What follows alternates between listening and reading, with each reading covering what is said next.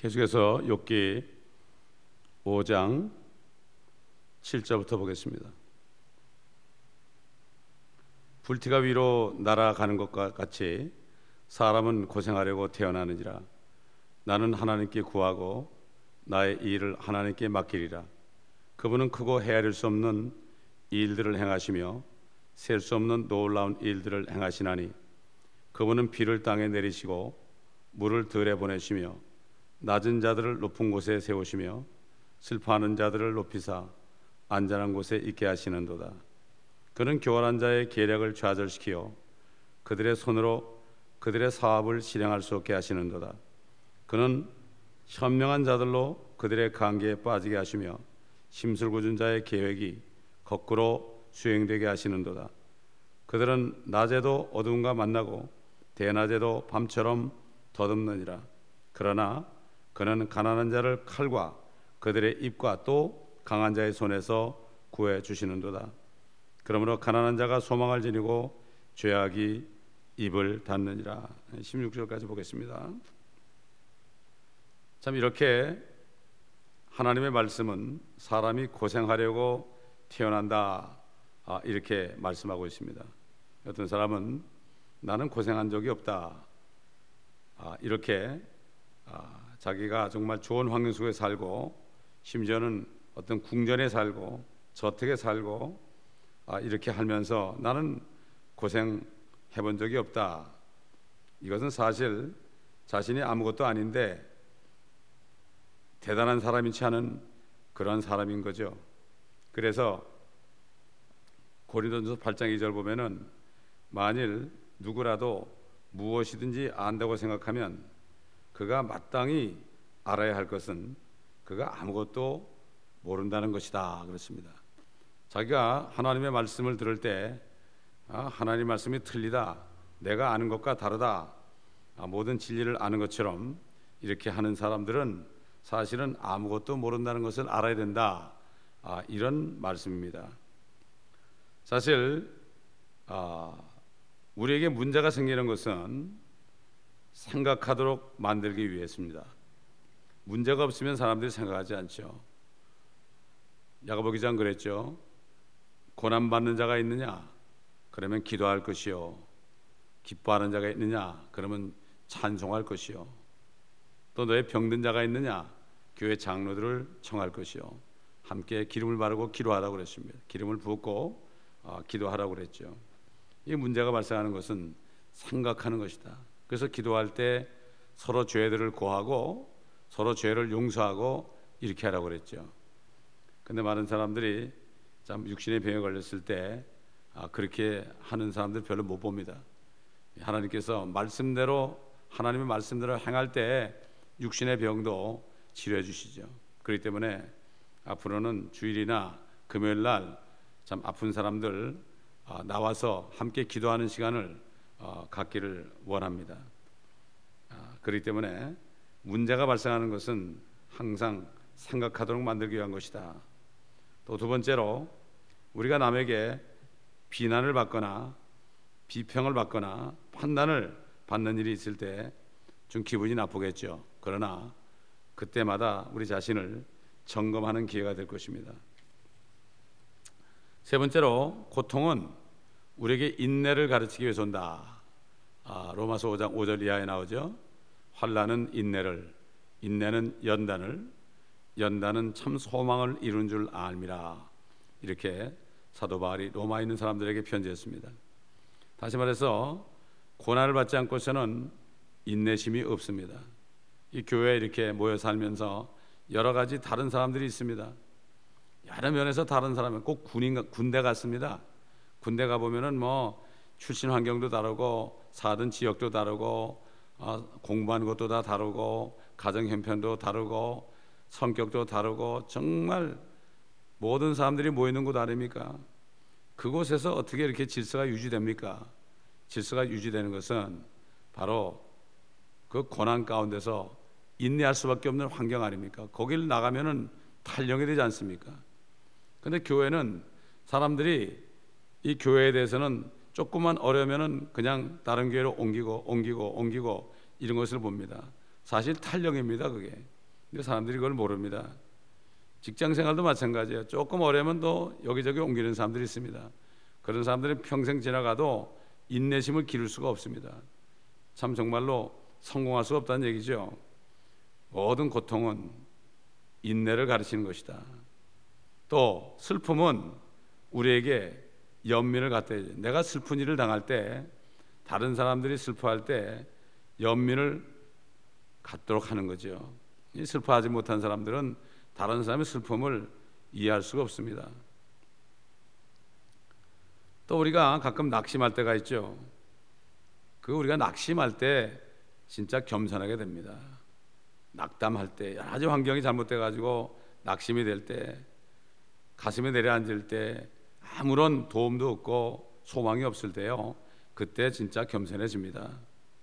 그리고 두려움이 오게 되면, 두려운 일이 있게 되면은 기도하게 되고 낮아져서 의의를 낳게 되죠. 고난이 계속 올 때 우리는 하나님을 의지하게 되고 육신을 신뢰하지 않게 되는 거죠. 이것을 가르치는 거죠. 사도 바울이 빌립보 교회 성도들에게 이렇게 편지했잖아요. 영 안에서 하나님을 경배하며 그리스도 예수를 기뻐하고 육신을 신뢰하지 않는 우리가 할례파다. 결국 육신을 신뢰하자는 것은 고통이 계속 올 때, 그때 결국 하나님만 의지하게 되고 육신을 신뢰하지 않게 되는 거죠. 이렇게 사람은 고생하려고 태어난다고 분명히 말씀합니다. 제가 어릴 때 기억이 나는데 오래간만에 아버님이 스케이트를 사줬습니다. 옛날에 없을 때는 그 나무로 이렇게 발 모양을 만들어서 양쪽 옆 가장자리로 못을 박아서 거기다 이 고무줄로 이렇게 쟁여 매서 발이 그 나무에서 떨어가지 않도록 해가지고 하는데, 이게 아무리 종에 매도 하다 보면 삐뚤어지고 넘어지고 발목을 다치고 그러는데, 진짜 이제 구두가 달린 그 스케이트를 사가지고 타는데 그게 되겠습니까? 그냥 타다가 넘어지고 하루에도 엉덩방아를 7, 8번, 10번씩 막 찢는데도 고생을 하면서도 계속 탔습니다. 인간은 고생하면서도 계속 살아갈 수밖에 없는 존재 아니겠습니까? 그렇습니다. 이 초상화나 이 풍경화, 특히 유화 같은 거 그릴 때요, 그 붓질을 하는 사람들이 수천 번을 한다고 그래요.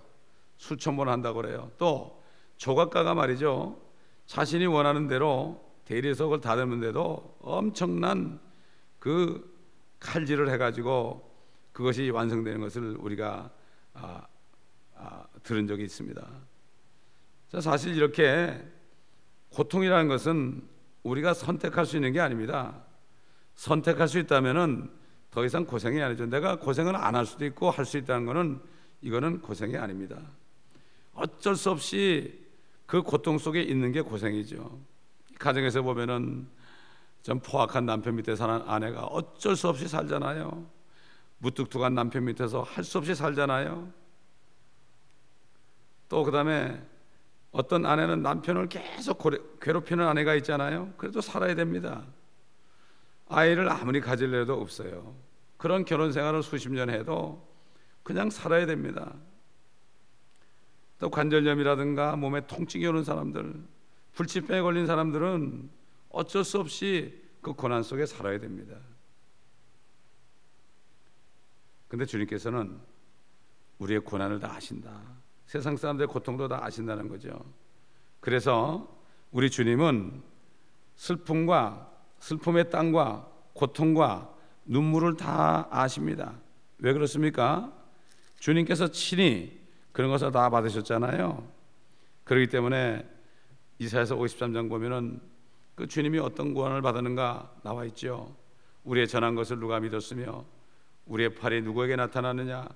이는 그가 그 앞에서 연한 싹 같고 마른 땅에서 나은 뿌리같이 자랄 것이며 그는 모양도 우아함도 없으시니 우리가 볼 때에 그를 흠모할 아름다움도 없음이라.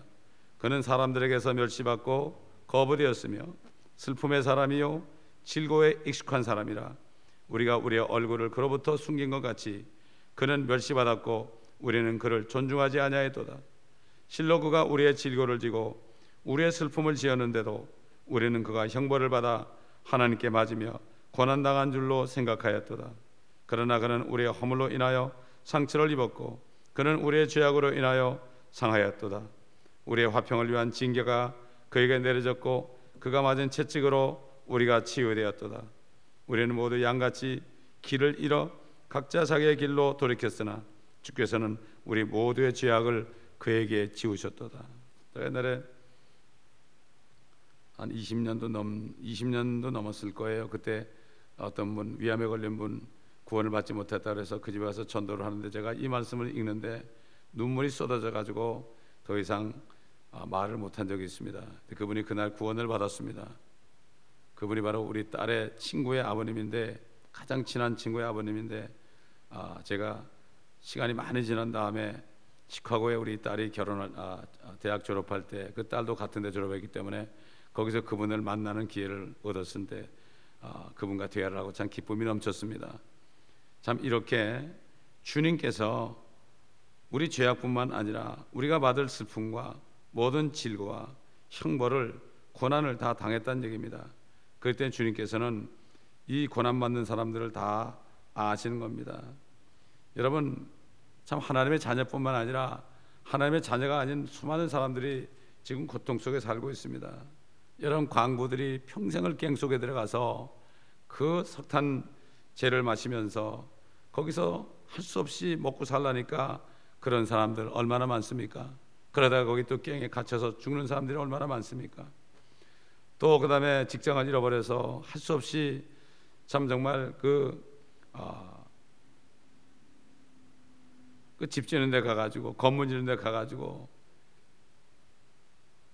그런 데 가가지고 그 무거운 짐을 지고 오르내리는 사람들이 얼마나 많습니까? 그러다 허리를 다치고 그런 사람이 얼마나 많습니까? 큰 기업을 운영하다 갑자기 부도당하고 도망당하는 사람이 얼마나 많습니까? 여러분, 차 타고 다니다가 큰 트럭 운전사들 생각해 본 적이 있습니까? 횡단하지요. 미국을 횡단하면서 얼마나 지루하겠습니까? 굉장히 지루하겠죠. 졸다가 사고도 나겠죠. 위험을 많이 거치겠죠. 그러나 그걸 안 할 수가 없죠. 생각해 봐야 됩니다. 집안일 돌보는 사람들 얼마나 지루합니까? 똑같은 일 계속 하지 않습니까? 참 주님께서는 제자들에게 그랬죠. 요한복음 16장 3절 보면은 너희가 세상에서 환난을 당할 것이지만은 기운을 내라, 내가 이 세상을 이겼노라, 이렇게 말씀했죠.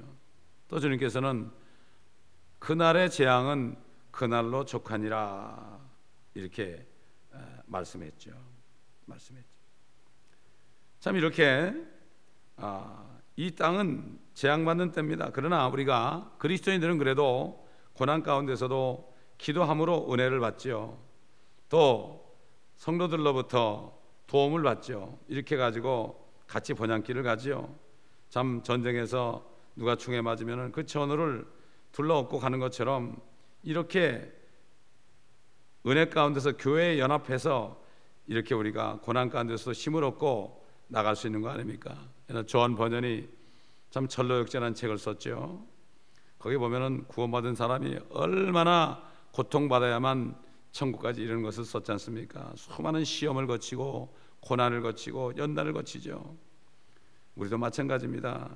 사도 바울이 돌에 맞아 죽었다가 은혜 가운데 하나님이 살려줬을 때 그는 자기를 돌로 친 도성으로 들어가서 교회에 가가지고 피투성이 돼가지고 교회 가서 은혜 안에 꾸준히 거하라고 그랬고, 또 뭐라고 그랬습니까? 우리가 많은 환난을 거쳐야만 하나님의 나라에 들어간다고 그랬습니다. 거듭난 성도들은 마음속에 하나님 나라가 이미 영적으로 이루어져 있지만은 결국 저 새 예루살렘 진주문을 통하여 그 새 예루살렘에 들어갈 때까지는 고난의 연소라는 것을 절대로 잊어버려서는 안 되고, 또 교회에 올 때마다 모든 사람들이 고난 가운데 있는 걸 알고 서로 고난 가운데 서로 털어놓고 얘기해서 서로 위로하고 기도해 주는 교회가 되어야 됩니다. 고난이 있으면서도 말하지 않지 말고, 어려운 환경을 말하지 않는 것이 아니라 서로 털어놓고 다 얘기해서 결국 한 가족처럼 그래야 되지 않겠습니까? 그래야만 머리 대신 주님께서 역사하셔서 모든 지체들이 건강한 지체가 되지 않겠습니까? 우리가 이 지체들이 많이 있는데 정말 어떤 사람이 나를 괴롭히고 나에게 시험을 줄지라도 그 사람 역시 주님 머리 대신 주님의 지체입니다. 주님이 볼 때는 다 귀한 지체들입니다. 쉽게 얘기해서 내 몸이 있는데 내 오른손이 참 병이 걸렸습니다. 내 오른손이 흉하게 밍그러졌습니다. 그렇다고 미워할 수 있겠습니까? 내 손인데요. 마찬가지입니다. 우리 모든 교회 성도들은 주님의 지체입니다. 어떤 누구도 미워할 수 있고 없고 어떤 누구도 판단할 수 없고 우리가 그렇게 할 수가 없습니다. 왜? 주님의 것이기 때문입니다. 우리가 축복받는 길은 교회에 있는 사람들, 정말 나를 미워하고 나를 판단하는 사람들까지도 그들을 사랑할 때 이것이 상입니다. 사도 바울은 모든 교회를 위한 염려, 그 모든 고난을 내 육체에 채운다고 그랬습니다. 사실 상급이란 게 별게 아닙니다. 주님의 몸, 주님을 위해서 일한 게 뭡니까? 주님의 몸된 교회에서 지체들의 주님의 것으로 알고 그 믿음을 가지고 성도들을 섬기는 것이, 이것이 바로 상입니다. 이 성도들은 안 섬기고 밖에 나가서 무슨 일을 만회해야 되는 줄 아는데 절대 그것이 아닙니다. 주님의 몸을 섬기는 것이 바로 주님의 일입니다. 사도 바울은 그 주님의 몸을 섬기며 자기를 핍박하고 그런 사람도 다 껴안으면서 그렇게 하면서 모든 고난을 자기 육체에 채웠을 때 그가 상을 받은 것이죠. 이 그리스도인들 구원받은 사람도 이 땅에 사는 동안에는 세상 사람들과 같이 고난을 받을 수밖에 없다는 것을 우리가 알아야 됩니다.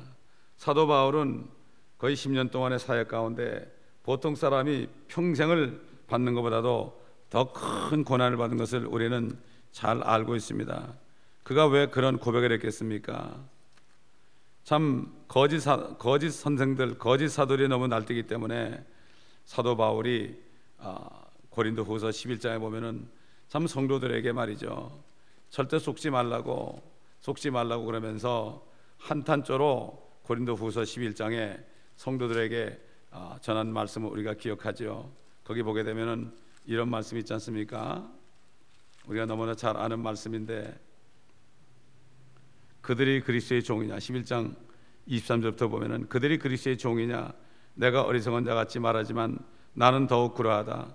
내가 더 많이 수고하였고 매도 헤아릴 수 없이 맞았고 더 빈번히 감옥에 갇혔고 죽을 고비를 여러 번 당하였으니 유대인들부터 40에 하나 뺀 매를 5번이나 맞았고 3번 몽둥이로 맞았으며 1번은 돌로 맞았고 3번 파선을 당하였는데 하룻밤과 낮을 깊은 바다에서 보냈으며 여러 번 여행하는 중에 강의 위험과 강도의 위험과 동족으로부터의 위험과 이방인들로부터의 위험과 성읍에서의 위험과 광야에서의 위험과 바다에서의 위험과 거짓 형제들 가운데서의 위험을 당하였으며 수고하고 애쓰며 자주 깨어있고 배고프며 목마르고 자주 금식하며 춥고 헐벗었노라.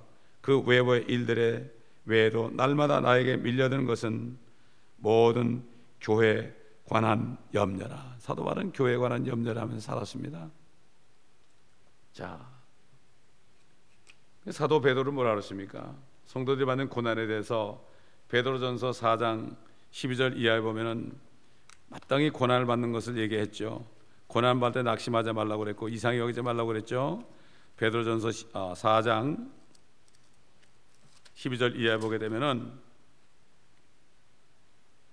사랑하는 자들아, 너희를 연단시키려는 불같은 시련에 관하여 너에게 어떤 이상한 일이 일어나는 것처럼 이상하게 여기지 말고 도리어 너희가 그리스도의 고난에 참여하는 자들이 되는 것이니 즐거워하라.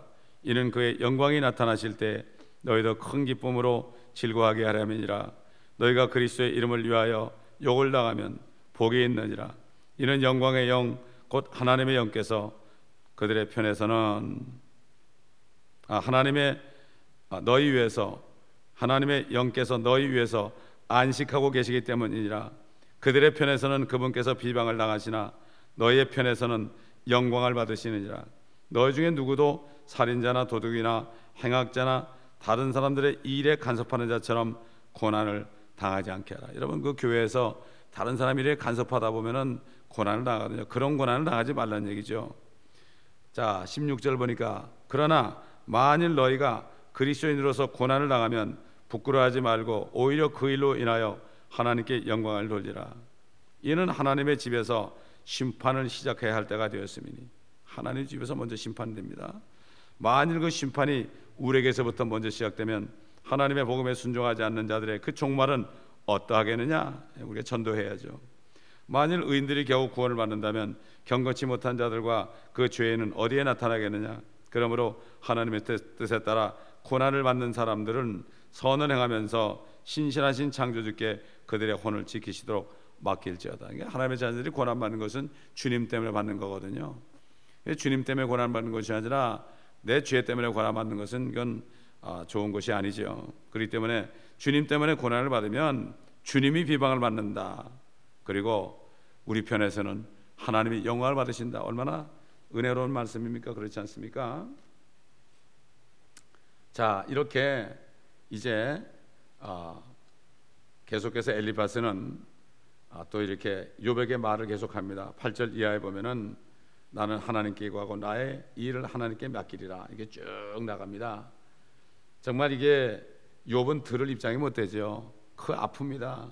그럼에도 불구하고 엘리바스나 그 친구들을 사용해서 욥에게 정말 칼 같은 말씀을 왜 주십니까?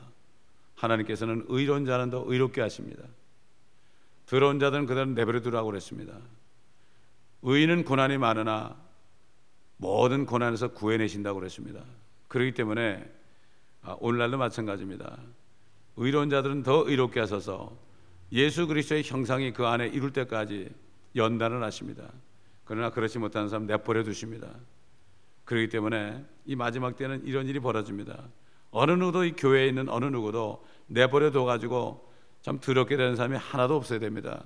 고난 속에서 점점 의롭게 되는 사람들만 있어야 되지 않겠습니까? 주님의 양들만이 있어야 되지 않겠습니까? 참 이렇게 하나님께서는 욥이 의로운 사람이기 때문에 그 친구들은 모르는 사이에 그 말씀을 주셔서 욥의 상처를 갈기갈기 찢어놓고 있지만은 그러나 이걸 통해서 욥은 철저한 회개라고 속에 있는 쓴뿌리들이 다 난 거 아닙니까? 결국 우리가 고난받는 게, 고통받는 게 왜 그렇습니까? 내 속에 있는 쓴뿌리 때문에 그렇습니다. 하나님께서는 이걸 다 끄집어내기를 원합니다. 끄집어내기를 원합니다. 쓴뿌리 뭡니까? 미움도 있습니다. 또 여러 가지 악한 마음이 있습니다. 자존심이 있습니다. 이런 것들, 이 본성이 있습니다. 이 본성이 약한 사람은 굉장히 힘이 듭니다. 그렇기 때문에 정말 이것을 다 끄집어내야 되죠. 이 고난이 있어요. 근데 사람들이 이걸 못 참고 교회를 떠나고 유리방황하고 6개월 신자라는 말이 나오게 되어 있는 거죠. 끝까지 인내할 때 상이 있는 것을 알아야 됩니다.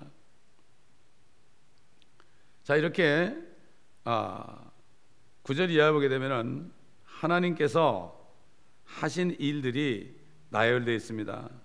10절에 보니까 주께서는 비를 땅에 내리신다, 이런 진리가 나오죠. 근데 과학자들은 뭐라 그럽니까? 수증기가 증발하고 용축이 돼가지고 비가 발생한다, 이렇게 얘기하죠. 그러나 사실 수증기가 증발돼가지고 용축이 돼가지고 비가 내리는 것도 하나님이 하신 건데 그걸 모르고 있는 거죠. 또 10절에 주께서는 물을 들여 보내신다. 비와 홍수가 다 포함되죠. 참 사람들은 홍수와 이 토네도나 이 허리케인 이런 게 일어나도 그냥 우연이라고 그러죠. 절대 우연한 게 없습니다. 하나님께서는 이스라엘을 박해하면은 반드시 재앙을 내린다고 그랬죠. 미국이 최근에 그런 게 많이 있지 않습니까? 사람들이 인정을 안 하는 거예요.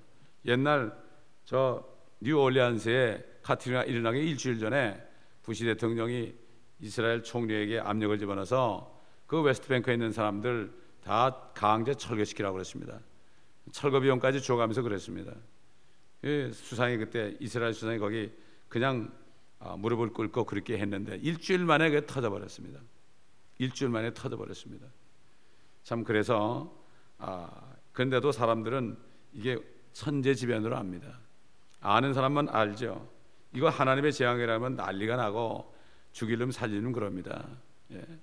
참 이렇게 하나님의 심판, 그러니까 대환란 때 그렇게 재앙이 일어나도요 사람들이 회개하지 않는다고 그랬어요. 오히려 하늘을 쳐다보면서 하나님을 욕한다고 그랬습니다. 오늘도 마찬가지입니다. 그 다음에 그 11절 보면 낮은 자들을 높은 곳에 세우신다. 요셉이 큰 미움을 받아가며 종에 팔리고 감옥에 들어가고 이 고난을 받았잖아요. 그럼에도 꼭 참았습니다. 하나님의 합력의 선을 이룬 걸 알고 참았습니다. 그를 갑자기 올려가지고 이집트의 제2인자가 되게 하지 않습니까? 다윗 보세요. 다른 형들은 다 잘생기고 다른 형들은 등치도 크고 정말 전쟁에 나가서 싸우는 용사들이었는데 그 아버지가 다윗 보고 너는 내 양을 치라. 몇 마리 되지 않은 양을 치겠잖아요. 맹수들이 오면은 주먹으로 때려서 죽이지 않나, 입을 찢어 죽이지 않나, 곰이나 사자들을 그렇게 물리쳤지 않습니까? 그 몇 마리 되지 않은 양을 그렇게 충성되이 정말 겸손하게 아버지의 양을 쳤습니다. 우리 주님은 어떻습니까? 이 땅에 오셔가지고 11명 제자들 마지막으로 만나가지고 그들에게 지상명령을 하지 않았습니까? 11마리 양을 키우다 가셨습니다. 수많은 사람이 왔지만은 그들을 마다하시고 영원한 생명의 말씀을 전하면 다 물러갔죠. 내 살과 피를 먹고 마셔야 된다고 그러니까 우리가 식인종이냐 그러면서 물러갔죠. 그런 뜻으로 말하면서 물러갔죠. 그럴 때 주님께서는 그들을 피해 다녔습니다. 사람이 많이 온다고 좋은 게 아닙니다. 교회 사람이 많이 온다고 좋은 게 아니에요. 육신의 것을 찾으러 온 사람들은 와서 교회를 흐트러 버리고 교회를 인간 집단으로 종교 집단으로 만들어 버립니다. 오늘날도 마찬가지입니다. 몇 마리의 양을 끝까지 충성되게 키운 종들이 상을 받는 겁니다. 이걸 알아야 돼요. 낮은 자들을 높은 곳에 세우신다. 사도 바울 보세요. 그렇게 고난받았지 않습니까? 얼마나 고난받았습니까? 그러나 그를 지극히 높였지 않습니까? 그가 그랬잖아요. 유명하지 않은 것 같지나 유명하고, 그때는 유명하지 않았지만 지금 얼마나 유명하게 됐습니까? 10서너 권의 하나님의 말씀을 기록하게 하지 않습니까? 이게 지금 유명하게 됐죠. 사람이, 인간들도 그러죠. 사람은 죽어서 이름을 남긴다고 그러죠. 말은 그렇게 하는데 살아있을 때 다 하려고 그러죠. 뭐 세상 사람만 그럽니까? 주의 종들까지도 살아서 이름을 남기려고 그러죠. 천만에요. 세상 사람들보다도 덜 지러운 거죠. 자, 그 다음에 11절, 슬퍼하는 자들을 높이시고 안전한 곳에 두게 하신다. 이게 뭐가 있습니까? 참 거듭난 성도들이 다 이 땅에 슬퍼하죠. 옛날 구약 성도들 얼마나 고통받았습니까? 그들을 주님이 부활할 때 다 살게 하셔가지고 부활시켜서 데려가셨습니까? 이제 주님이 이제 곧 오시면, 환난 전에 오시게 되면은, 그러면 신약 성도들을 들려 올라가시죠. 데려가십니다. 새 예루살렘으로. 그 다음에 대환란 때도 목배임 받은 사람들, 짐승의 표를 받지 않아 목배임 받은 사람들을 다 데려가시겠죠.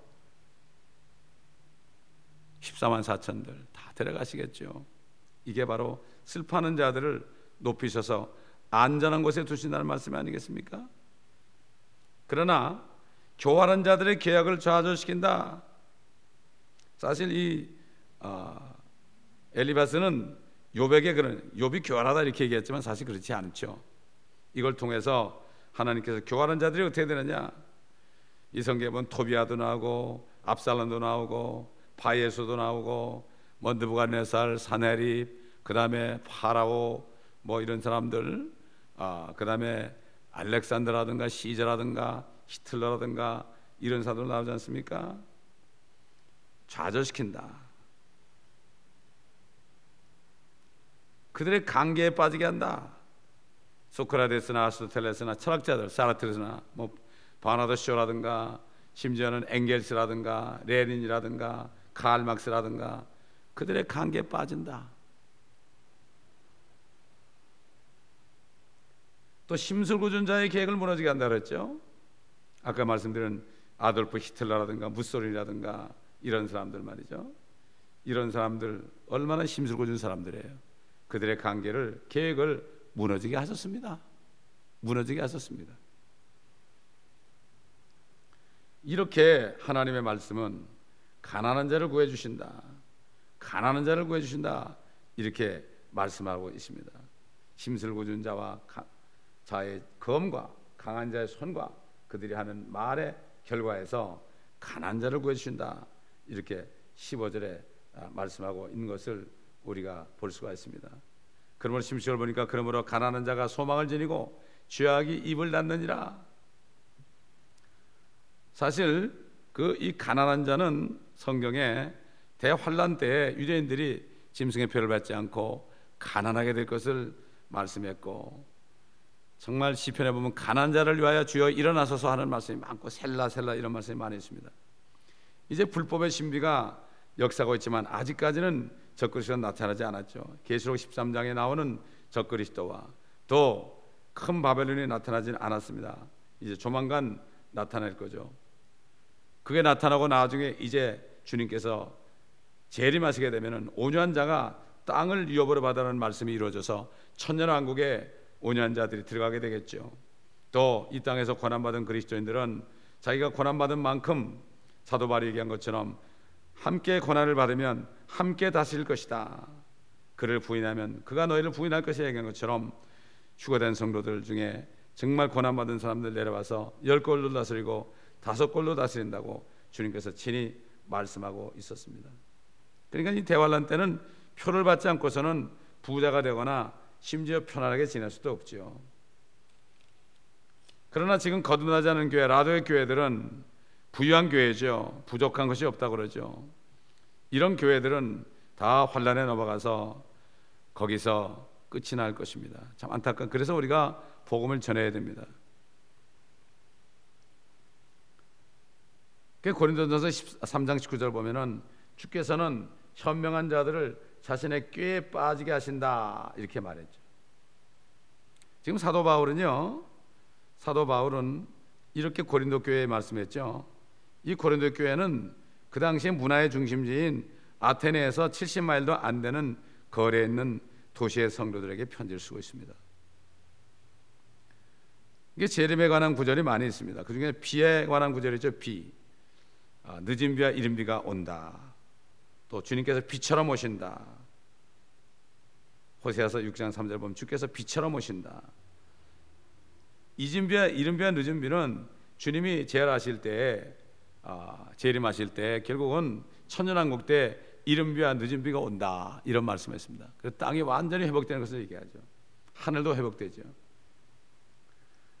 12절과 13절의 교활한 자와 현명한 자는 계시록 12장 13장과 18장 22절에 있는 말씀을 말씀하는 거죠. 그리고 낮에도 어둠이 만난다. 교활한 자는 결국 적그리스도를 얘기하지만 낮에도 어둠과 만난다 하는 것은 사도행전 2장에 요엘서를 얘기했죠. 어둠이 올 것이다. 이게 대환란에 나오는 얘기죠. 대환란이 어두워졌죠. 또 주님이 십자가에 못 박으실 때도 3시간 동안 깜깜해졌죠. 해가 빛을 잃었죠. 계시록 16장 10절에서도 보면 그 깜깜하게 되는 재앙이 이루게 되죠. 자, 이 모든 것들이 이렇게 이루어집니다. 결국은 이 욥기도 다 예언이죠. 대환란에 이루어질 일들을 말씀하신 예언인 것입니다. 그러므로 우리 모두는 이 말씀을 알고 깨달아서 이 말씀을 우리가 다 책임질해야 됩니다. 손은 위가 4개가 있잖아요. 먹은 것을 죽으라고 일하다가 쉴 때가 되면 가만히 있지 않습니다. 먹은 것을 다시 끄집어내 가지고 계속 씹어서 되새김질합니다. 제가 어릴 때 보면은 금요일 같은 때는 목사님이 주일날 설교한 것들을 다시 테이블 들이면서 책임질하는 시간을 가진 적이 있습니다. 정말 책임질하지 않는 사람은 소보다 못하다는 얘기를 들었습니다. 이 교회 어떤 젊은 청년이 저한테 그래요. 욥기를 7번 들었더니 너무 좋더라고 그래요. 맞습니다. 이 말씀을 한 번 듣고 말아서는 안 됩니다. 계속 책임질해서 이 말씀을 심령에 새겨야 됩니다. 잊어버려서는 안 됩니다. 그렇지 않으면 이 말씀을 다 빼앗기게 되어 있습니다. 옥토밭에 심어야 됩니다. 그래서 우리 성도들이 다 이 말씀을 심고 고난 가운데서 딱 끝까지 견뎌서 한 사람도 탈락되지 않고 다 주님 만나는 그 순간까지 주님의 형상으로 변할 때까지 끝까지 달려갈 길을 달리는 이 교회가 되어야 될 것입니다. 기도하겠습니다. 아버지 하나님 감사합니다. 모든 성도들이 이 말씀들을 깨닫고 슬픔과 낙심한 가운데서 고난 가운데서도 슬퍼하지 않고 끝까지 인내하여서 주님 오시는 그날까지 탈락되지 않고 아버지 탈령하지 않고 말씀으로부터 탈령하지 않고 아버지 사단에게 쏘가서 탈령하지 않고 끝까지 견디며 아버지 감사하면서 기도하면서 금식하면서 주님을 찬양하다가 믿음으로 있다가 주님을 만날 때 기쁨으로 주님을 만나는 모두가 되게 도와주시고 이 교회는 새로 거듭나고 침례받고 거듭나고 침례받는 사람들이 계속해서 늘어나는 진정한 부흥이 있는 교회가 되게 도와주시옵소서.